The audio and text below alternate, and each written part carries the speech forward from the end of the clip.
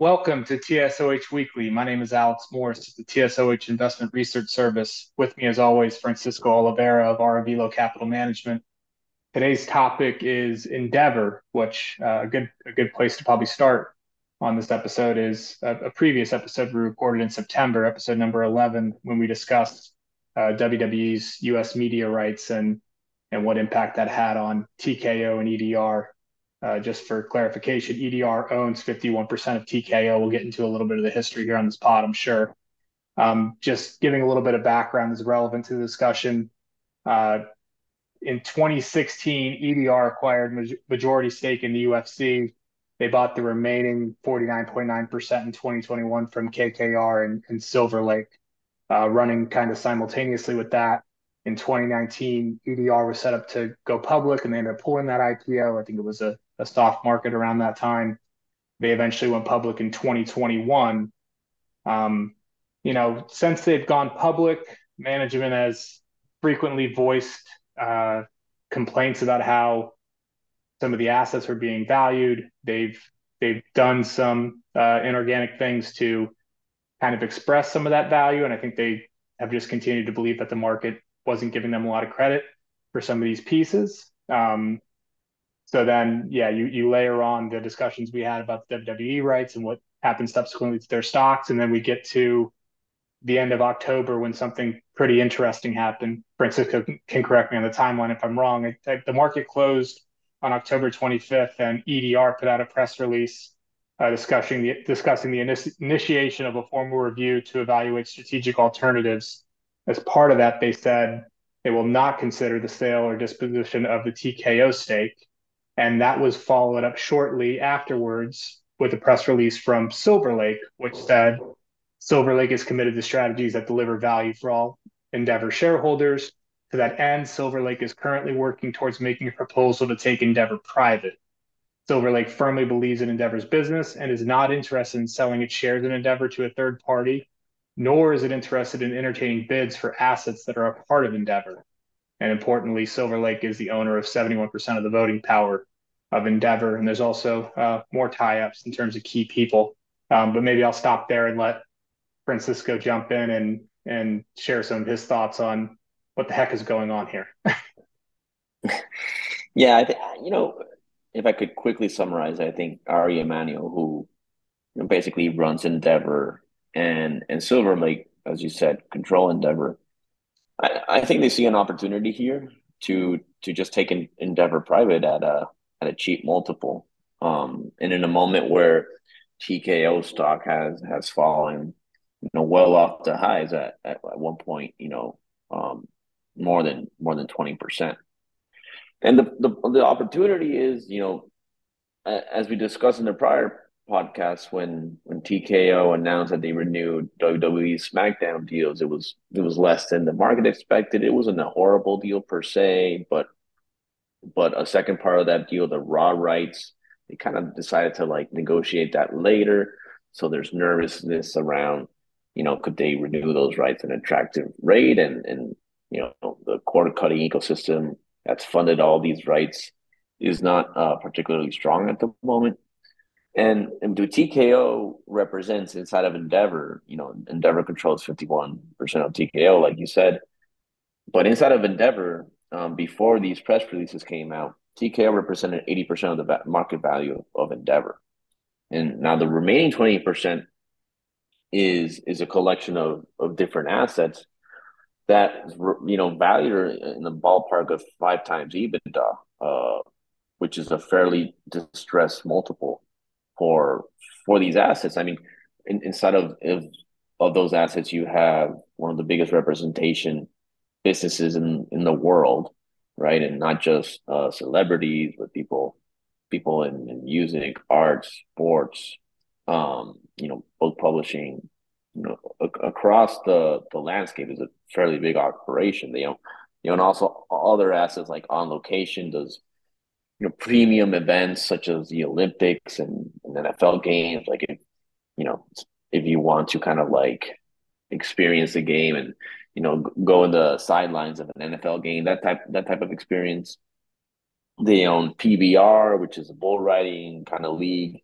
the Madrid Tennis Open, Madrid Open, Miami Tennis Open, which both are very prestigious tournaments in the tennis tour.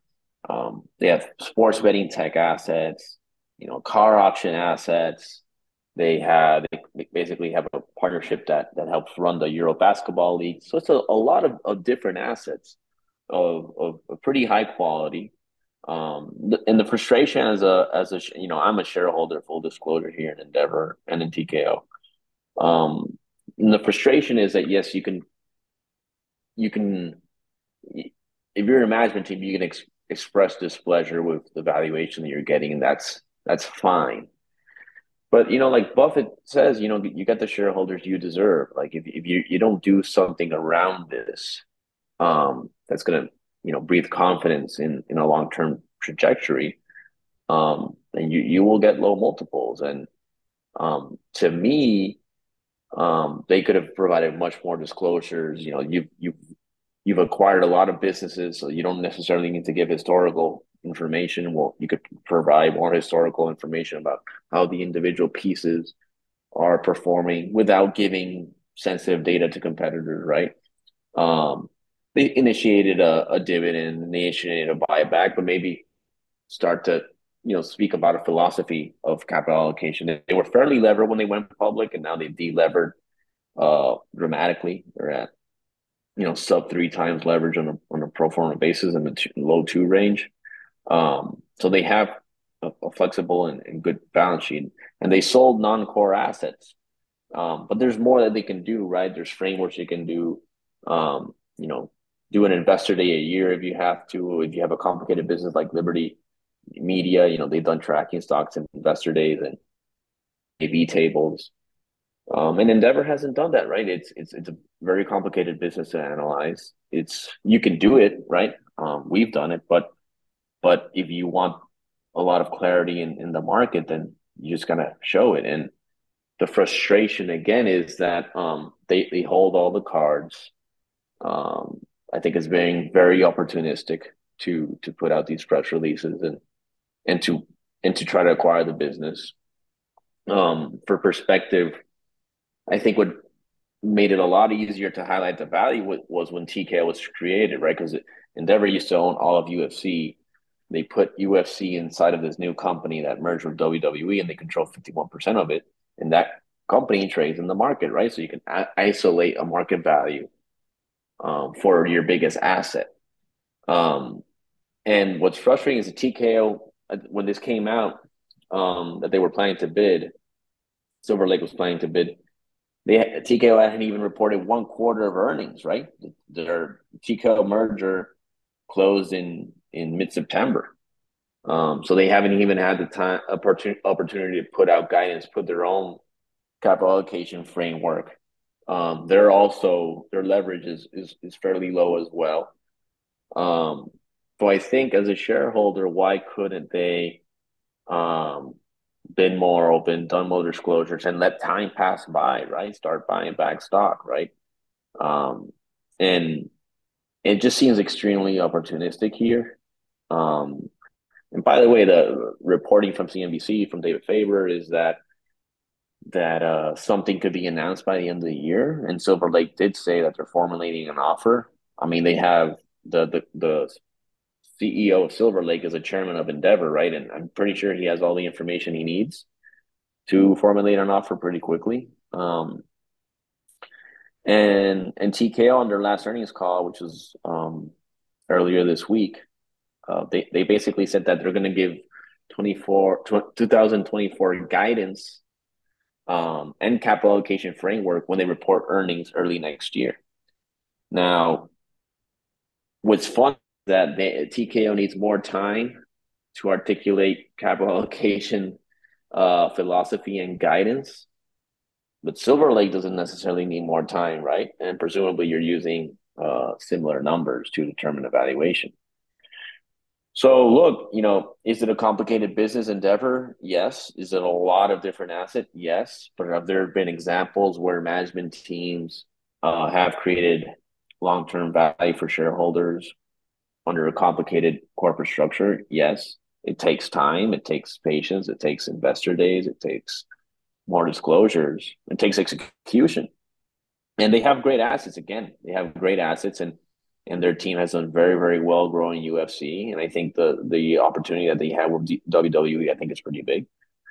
But overall, it's frustrating what's happened here, and I guess we'll have to see what how if they actually do put in an offer here, and what are the next steps after if minority shareholders are uh get paid an attractive valuation. Well, I think that's a pretty good summation of, your the public complaints about how the equity is being valued. And I think from the outside looking in, as someone who did work in this company, and I do not own the stock, at least not currently. Part of the concern as I looked at the company was I think the TKO portion of it is fairly straightforward to get your arms around because there's a lot of historic data and a lot of information that you can lean on. And I think that's not true.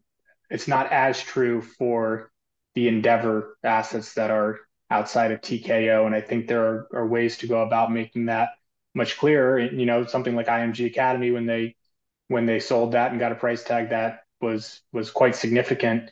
You know, I just think the market continued to express some concerns about what is this vehicle and what is its long term uh, maybe sustainability in the public markets, and this in some ways kind of reinforces that conclusion. So the reason they may have not gotten the perception that they wanted is because people were concerned about this exact type of thing happening.